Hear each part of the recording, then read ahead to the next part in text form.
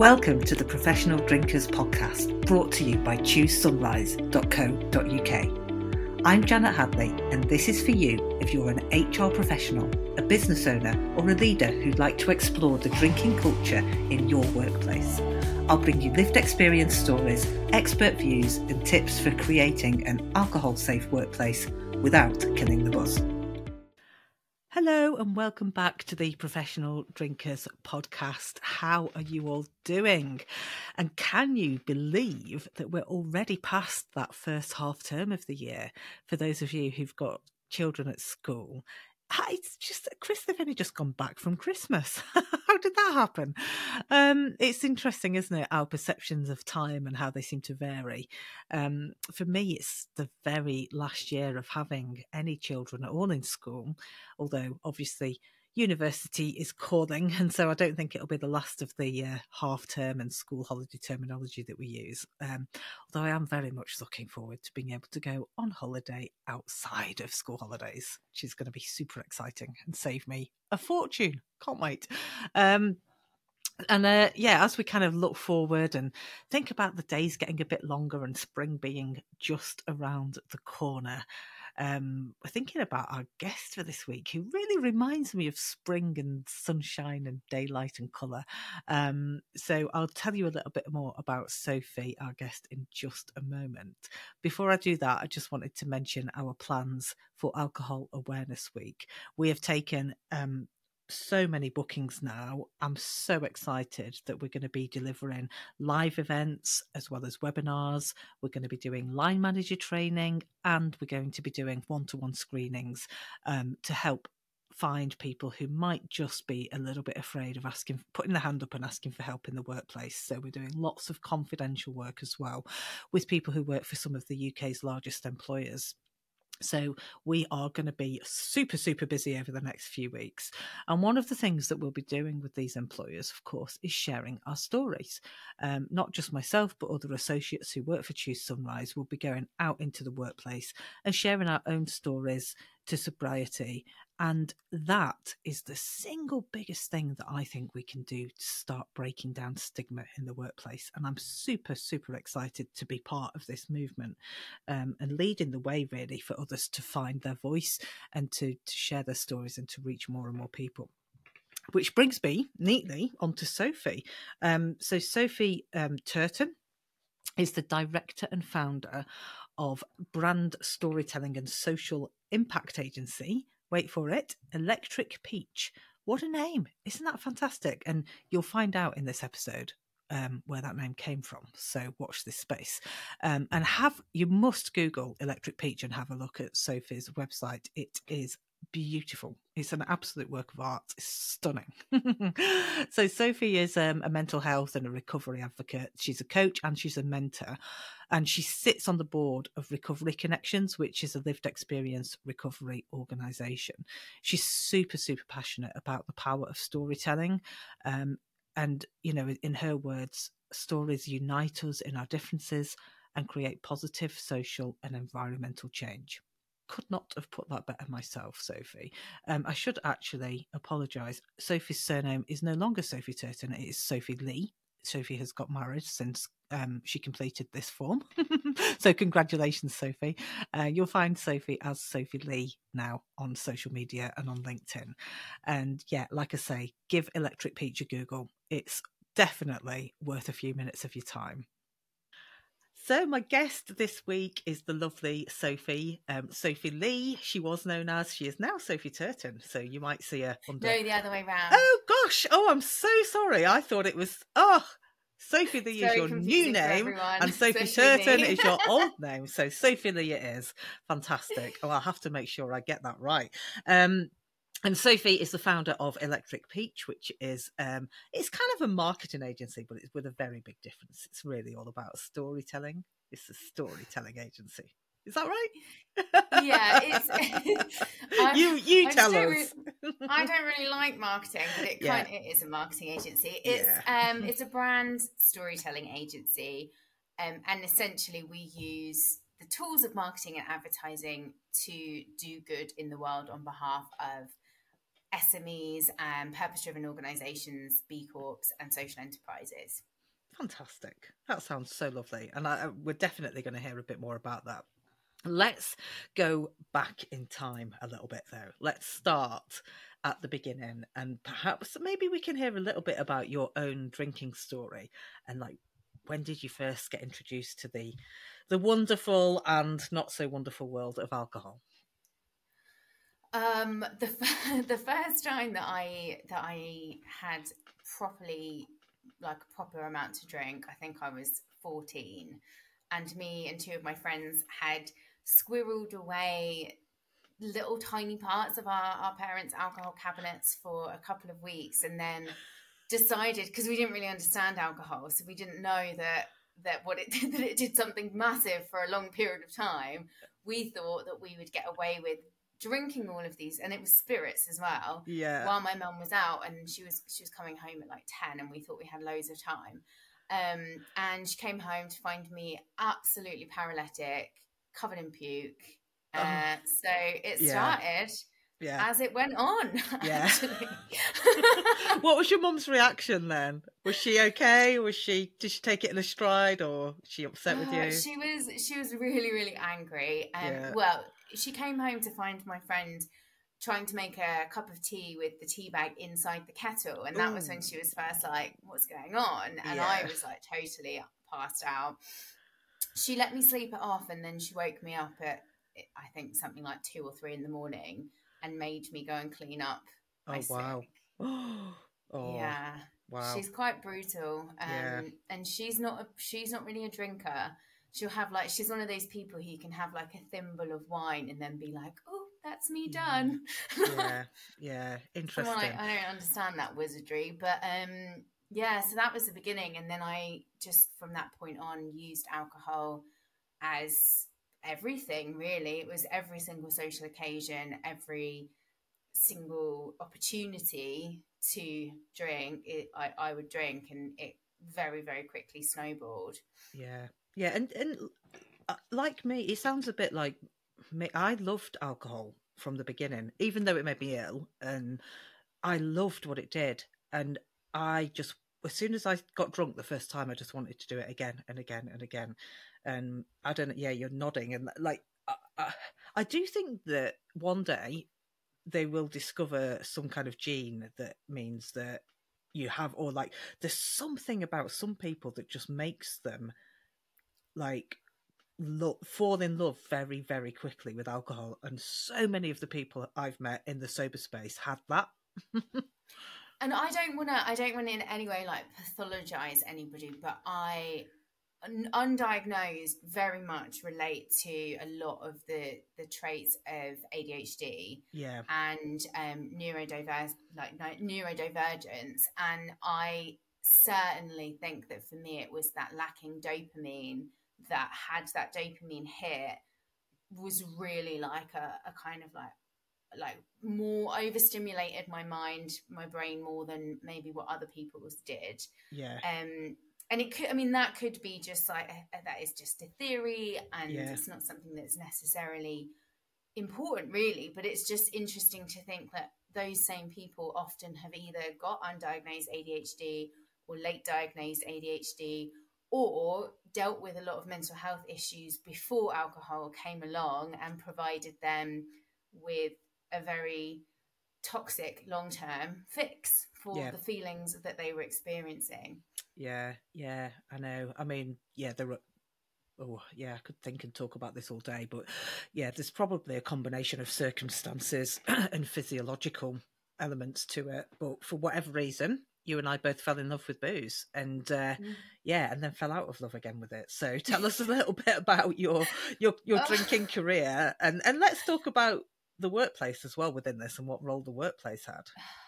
It plays a massive role, actually.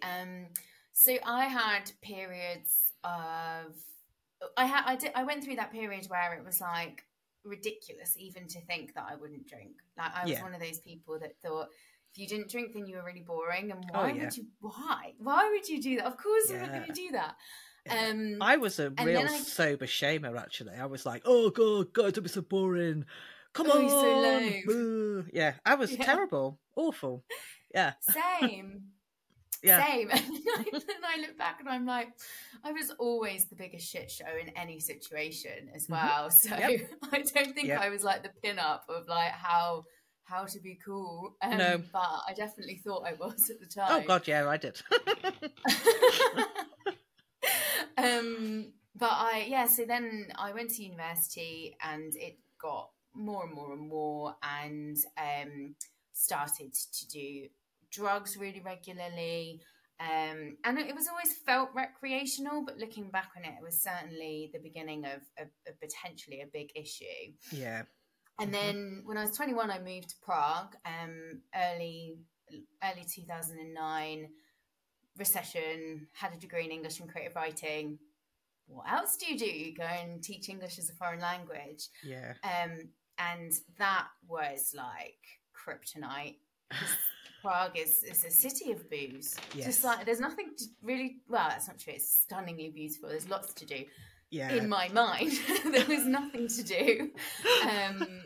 But sit in these really cool old pubs with my ex-cat mates, drinking excessive beer. And this is the thing, in the Czech Republic, in Prague, there are bars that are hooked up to computers that have, and screens that have beer pumps in the middle of the tables, and it's a competition to see which table can drink the most. And so you're sitting there and it's gamifying the process of drinking Staropramen. Wow. And it's like, that is normal. That's the culture. Like, there's a huge alcohol problem in that part of the world. Yeah, and then you add British expats. Yeah. Sorry. I said that's really interesting. I mean, I thought alcohol advertising was out of control in the UK, but I think even the UK, I think the UK would draw a line at that. I would have hoped. I don't know, though. I think so. Yeah. I don't know. If there's a market for it, I think gamification of binge drinking. drinking. To be fair, beer pong, whatever. Yeah. To be fair, it happens all the time, doesn't it? But that's quite extreme. Exactly. Yeah. So that was the norm, and I had, at one moment, I had a realization that I really needed to do something to snap myself out of this, what I now look back on as sort of the beginning stages of alcoholism, because that was my entire life was spent teaching English or drinking or recovering. And then I decided that the only thing that I could do that would snap me out of this, and this is when I was 23, was to move to Shanghai, because China really scared me. So I thought, if I do that, then it will snap me out of it. Rock up in Shanghai. I was going to say, I spent a lot of time in China in those times because I was a buyer and I used to go all the time. It was very boozy. Yeah. And it's not the same kind of booze either. It's definitely a different chemical compound entirely. Yes. In China, you can pay the equivalent of £10 to go into a club and have free drinks all night. Yeah, and they don't have any measures. Everything's kind of free poured, so I've got no idea how much you're drinking. I've lost hours and hours of my life in China. Terrifying, actually. Who knows what might have happened? I've probably only got one kidney. Well, actually, this is when I had my first kind of proper shock. I went out one night. It wasn't just alcohol, but I would have been able to tell that I'd been spiked if I hadn't have been drinking. Yeah. And I woke up in a warehouse surrounded by Chinese men, and they were holding my bag, and I sat on a chair, and I was just like, they're going to kill me. Like, that was like, it was like a real, like, it was very bizarre because I can't remember it very well at all. And then the next thing I know, I'm waking up again and I'm running away, and I'm in the outskirts of Shanghai. No idea how I got there. No idea where I am. Totally like not non-compass mentis, and ended up being able to flag down a cab and get to my friend's house. And that was obviously, and luckily nothing happened. Like, they didn't do any of the things that you might think could be the thing. So it was like absolutely terrifying. That is terrifying. And then I, at that point, just decided, I really do need to take a break and do something about this. Yeah. Because even though I'm sure it was a case of being spiked, I would have known that something was off if I hadn't have been drinking, and I would have felt the kind of early onset of that peculiar feeling. And I was in China on my own at 23. It's like totally unsafe.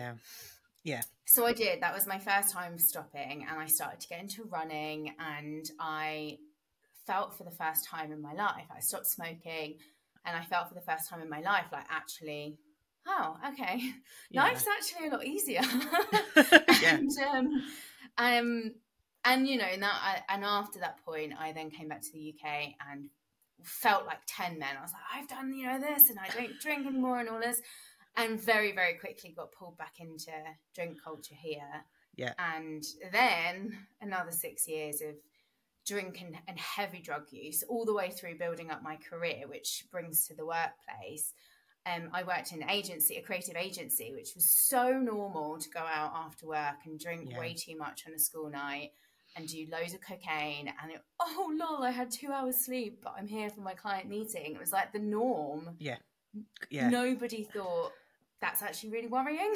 No, it seems like that particular, I mean, there's other, it's not just creative agencies, like people who work in recruitment, anyone who's been in the military, actually quite a lot of teachers. there's doctors, surgeons. There's a lot of people who've come on this podcast who've said the same thing. It is quite normal, isn't it, in the workplace culture for people to bond by basically staying out all night, drinking and taking drugs. Yeah, it's just not that unusual. Yeah, it was, and that was the whole culture of it. And I, you know, and by the time I left that, I was the head of my department, and we would have members of my team would be coming in the morning and like throwing up in the bin. And we would laugh about it. It would be just like, what do you like? Ooh. And usually I'd been out with them until 2 or 3 a.m. Yeah, right. I was that boss as well. You know, plying the drink with the team with shots, and telling them not to worry about the morning. And you know, everyone would be in, but you just open your laptop, sit there for a few hours, and close it again. To be honest, there's just no work was done. Yeah, it's crazy, isn't it? Absolutely crazy. Yeah. Why would you want to employ a team like that? Oh dear. No idea. And then it's when you stop, it's such an anomaly that you get so much abuse for it that it doesn't. It's part of the culture, and it's really especially rife in creative agencies. Yeah, I'm sure it is, and in marketing in general, it is. You know, it's quite work hard, play hard, isn't it? Really tight deadlines, big budgets. Plenty of money sloshing around, lots of expenses accounts, dealing with clients, entertaining clients. You know, it all adds up to the perfect place to hide an alcohol issue in plain sight, really. Yeah, exactly. Alcohol. And in my case, it was an alcohol and cocaine problem. Yeah. And it was just it went on for so long as well. And nobody... I think in hindsight, with talking to people who I'm still good friends with who worked with me at the time, it was like, no, it really was obvious. We knew that you had a problem, but we didn't really know what to say about it or how to deal with that. Because I was always the one that would go too far. Like always the one that was like, just one more. Like it was in hindsight now, and hanging out with my friends as well, I realized like, oh, actually, no, you're actually quite moderate. It's me. I'm the that was a revelation for me. When I stopped drinking, I was like, oh, you know, first night out with my mates, they're all going to be absolutely shit-faced and I'm going to be sober. And what I realised was that everyone else just doesn't drink anywhere near as much as I did. And that it's actually fine being sober with them because they've only drunk a little bit. And I was like, oh. And they were like, yeah, it's loads more fun going out with me now because we don't have to put you in a taxi at 9 o'clock. So, you know. Not crying on everyone. Yeah, exactly. Yeah. I had that recently. I had a few friends around for dinner and they bought with them a couple of bottles of wine. I think they bought like 4 bottles of wine, and it was just the two of them and me and my husband. And I thought, oh God, this is going to be annoying. And they're quite new friends. They didn't know that I didn't drink. But they had just like a bottle and a half between them, and they were like, oh gosh, it's been a hard week, so we've really gone overboard. And I was looking at it thinking, if I was drinking, we would have gone through all 4 of those bottles and I'd be back at the shop. Yeah, like, definitely. That's moderate to me. You only had 1.5. Yeah, definitely. I mean, I would think nothing of having half a bottle of wine. It'd easily be 1. You know, if I'm going to sit down and drink, I'm going to drink. Which again, I think comes back to that interesting point of the dopamine hit, because to me, it was like just having 1 or 2 wasn't actually enjoyable. No. I didn't really like the taste. I didn't really like the feeling when I was like having just a bit of a messy head. It was like it had to be all or nothing. Yes, me too. Exactly. I drank to get drunk. And I think there are pockets of people up and down the country who are in this category, and whatever the root cause of it is, at some point you're going to run into some kind of difficulty with this. And I do think that employers are uniquely well placed to spot and act upon this, and just to provide an environment where it's normal to talk about it, and there's good quality signposting in place.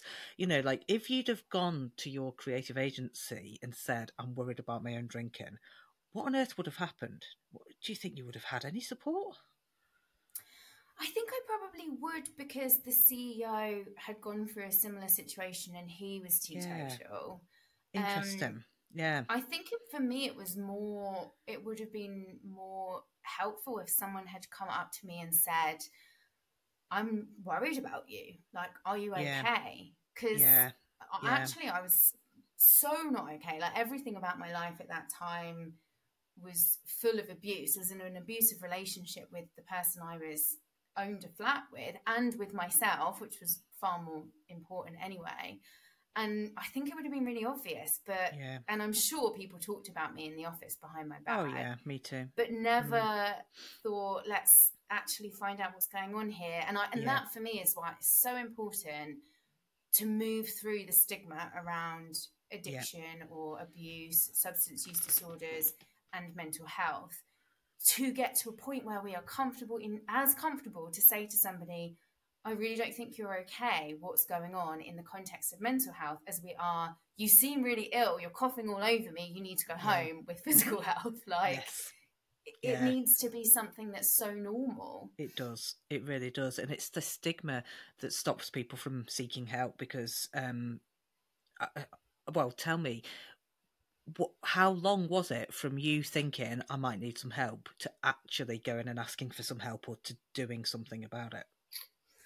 Years and years and years. Yeah. Like, I remember once, the first time since I've moved back from China, I did Sober October, and I lasted for 2 weeks, which I was really proud of, but did coke like 3 times in that time. And it didn't occur to me that, like, well, that's not really being sober, is it? Really, and I told everyone, I've done 2 weeks. I've done 2 weeks. I was so pleased with myself. Yeah. So it took like a lot of, similar to being kidnapped in China stories for me to be like, okay, I'm out of control of this situation, and if I don't do something, I'm probably going to wind up dead. Like, as much as that sounds dramatic, it really was that kind of extreme situation. And it took me years to get to a point where I was like, okay, I'm going to do this and actually do it. And what did make you do it? What could you pinpoint what made you decide to change? Yeah, I had a really awful experience with this really awful man. It's like, use your imagination as to what that kind of situation could be, and couldn't really remember it, but I knew something really bad had happened. Yeah. And that was really scary. It was like, I've put myself in this situation in my own home as well that I can't remember, but I know in my like higher consciousness self that something bad has happened. And I was just like, this is enough is enough. Like, I have to do the work now. Yeah. And it was unbelievably painful. Like, like to go through all of the trauma that I had been drinking to forget, and the Yeah. trauma that I had created for myself in the cycle Yes. of being this complete liability and self-abuse, was just so painful, like Yeah. so painful. Yeah. But honestly, when I did so much work on myself and so much like healing of every kind that I could possibly do, and was dealing with like mental health issues that I've had ever since I was a kid. And I think they're related to childhood trauma, and alcohol was as a symptom rather than the cause of it, but then became a never-ending cycle. Yeah. And I just remember, like, after maybe about a year into it, just being like, why did nobody tell me how beautiful the world is? It was like Yeah. suddenly I could just see everything and was like, trees are really cool. Yeah. Like, did you know that trees are really cool? Yeah. Like, and I could like, oh, this is so like, relatable. Yeah. it was really odd. It was like the first time I think in my entire life I'd ever experienced actual joy, and Yeah. was just like, why did no one tell me that this is what Yes. living is like, what this is like to just exist? Yeah. Like, Yeah, I know. Isn't it just the most fantastic thing? And this is one of the really, my favorite things to do is when I work with employers, I quite often do a talk called Sunshine Sobriety.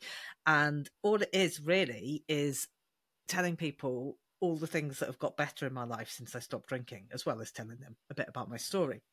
And I love it because it it doesn't have like an immediate effect. Nobody goes home and goes, that's it, I'm going to go sober. But I get emails all the time from people who say, oh, I heard your Sunshine Sobriety like 2 years ago, and now I'm 3 months sober, and now I know what you mean. And it just plants that seed. And I think it just gives, you say it was years and years till you did something. That's where employers can help, because they don't need to tell people what to do, but they can provide inspiration, and they can provide normalization of the choice not to drink, and they can provide signposting of resources to things like books and podcasts and groups that people can join, and all this sober universe that's out there that you don't know about as a drinker, and just point people in that direction if they choose to go down that path. No one's going to force people to stop drinking, but just put it in front of them and see who takes it up. You'd be surprised at the impact it has. And I just wonder what would have happened to you if in those years and years you'd had a little bit more inspiration, some sober role yeah, models. I think that is definitely it, because what took me to that point was definitely role models and people in my life that I respected a lot stopping drinking, who was like a drinking buddy with me, and seeing how they glowed and seeing how much happier they were, and being able to relate to their stories. And like, reading, for me, a big game changer was reading Yeah. Catherine Gray's Oh, yeah. The Unexpected Joy of Being Sober, and being like, oh my god, her story is my story. It's Yeah. really, really horrible, Yeah. because she obviously ended up going really, really far down the road to addiction. Yeah. So yeah, I think all of those things would have been really helpful.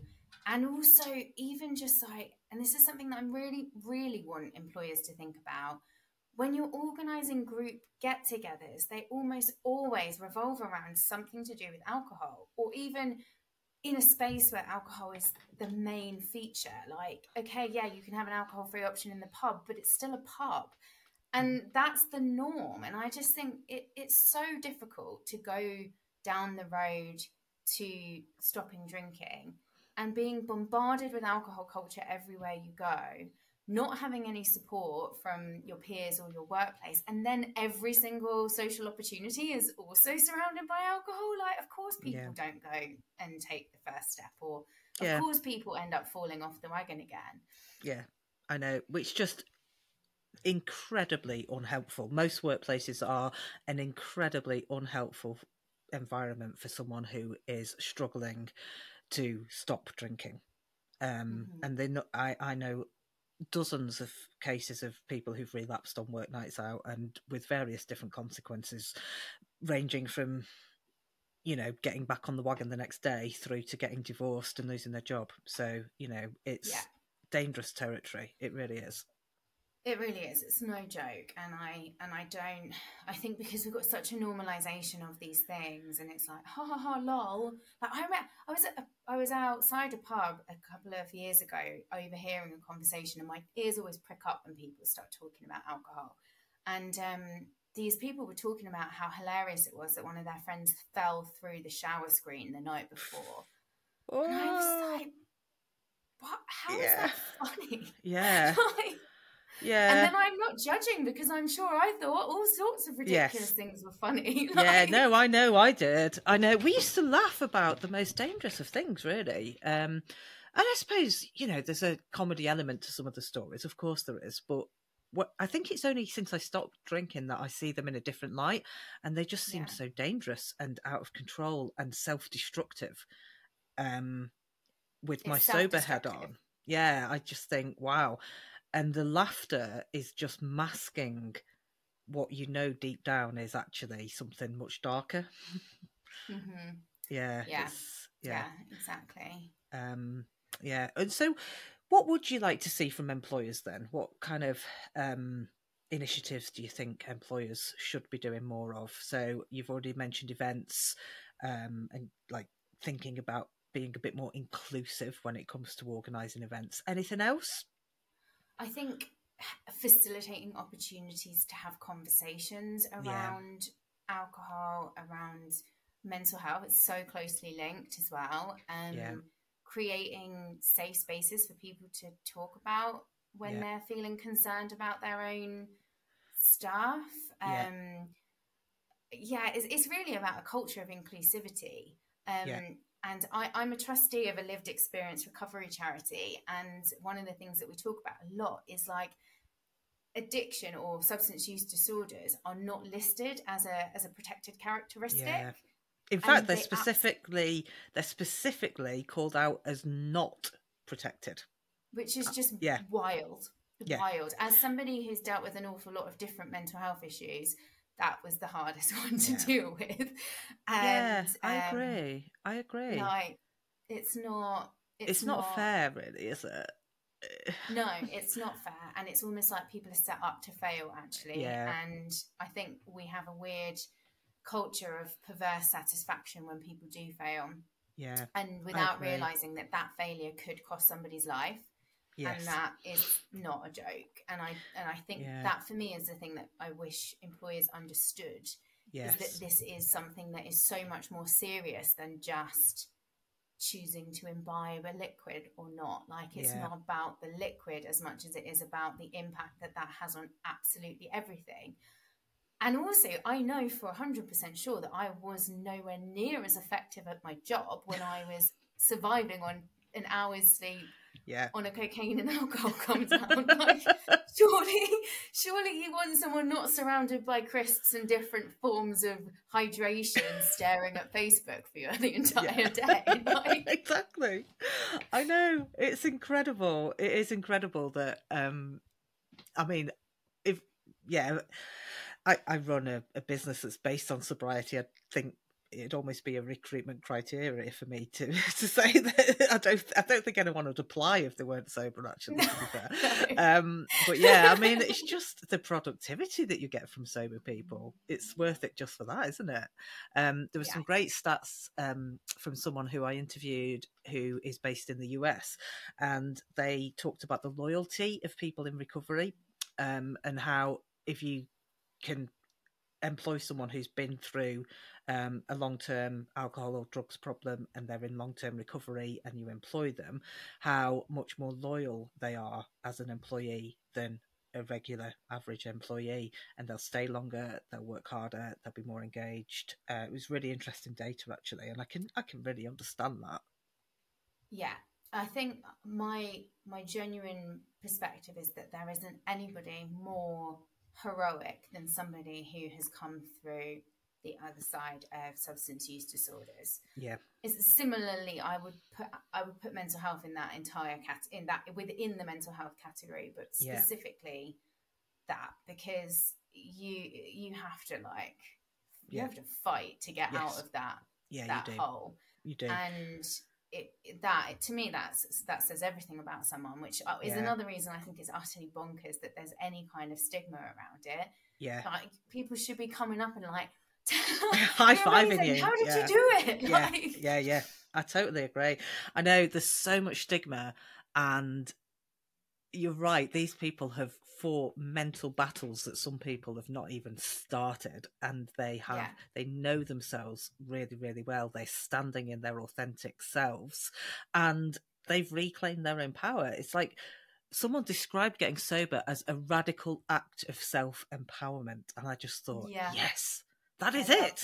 That is what it is. That was Carl Considine, by the way, who has the Love from Bar in Manchester. Yeah, what a brilliant quote. I love that. I keep using it, but I do credit him. So. But it's also a radical act of rebellion. It is, because it's saying to the status quo, like, I am prepared to stand outside of the pack and say, no, this is not, I don't want to be in this anymore. I'm plugging myself out of the matrix and dealing with the consequences of that, which for a lot of us, especially those of us that drank to fit in the first place, is hugely triggering. Hugely triggering to feel like you're an outsider. And and that's what I'm so grateful for, the community that exists in the UK, and I know in other countries as well, where it's just the most supportive place that you could possibly be. No, I agree. It's fantastic, and it's really good to hear your perspective from that creative marketing industry. I wonder how much things have changed since you've been out on your own. To be honest, I think not that much from what I hear. Not at all.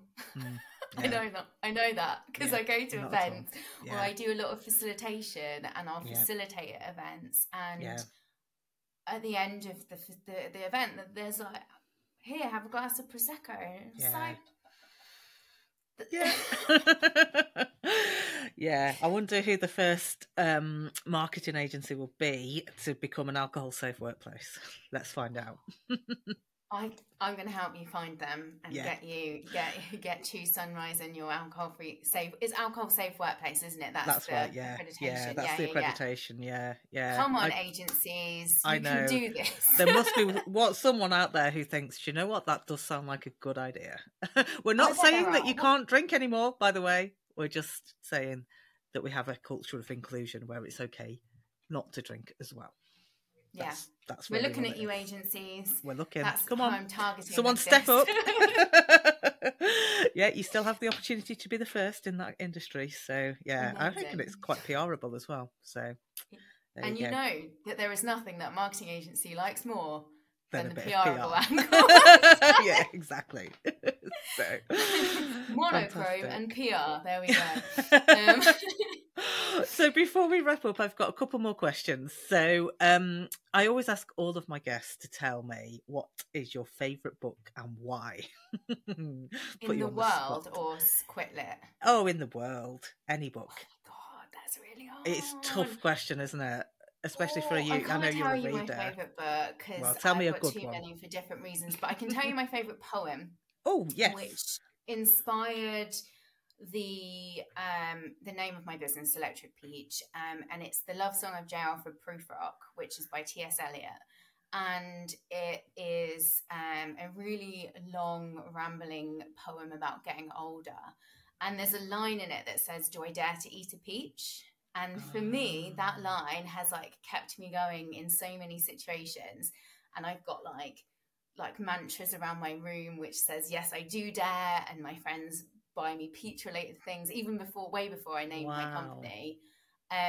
So the peach for me is a symbol. I actually had it tattooed on my wrist. Oh wow, yes. When I first stopped drinking. So the peach is a symbol of daring and pushing for a more extraordinary life and not looking back like J. Alfred Prufrock and wondering whether it was for anything at all. So that's my favourite poem. Oh, I love that. What brilliant. And I've just got a little insight into where your Electric Peach name came from, which is exciting. And that was going to be my final question, was how do we find out more about Electric Peach and how do we find you? So you can find me on Instagram. I'm never on Instagram. You can find me on LinkedIn, Sophie Lee now. Sophie Lee. And You can find Electric Peach at electricpeach.co.uk. And it is and well we're worth a also on visit. Instagram, but I don't use it very often. Well, fair enough. Yeah, go and visit the website. It's extraordinary. I love it. Oh, thanks. It's wacky and wild. Yeah, I absolutely love it. Fantastic. So thank you so much, Sophie, for being my guest. And I wish you the very best of luck with your storytelling. Thank you.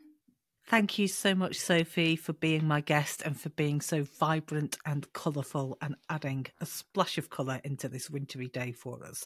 It's been fantastic to meet you. And Sophie is also a very active member of our Sober Business Networking group, which if you're listening to this and you're a sober coach, an entrepreneur, or anyone who owns their own business and you happen to be sober, come and join us. We have such a warm and welcoming networking community. We're at soberbusinessnetwork.co.uk and we would love to welcome you into our group. So give that a little check out. For everyone else, for the HR managers, the diversity and inclusion people and health and safety amongst you, we have our monthly webinar series continuing. So that is on the first Friday of each month. And you can sign up for those either on LinkedIn, actually, or head to choosesunrise.co.uk.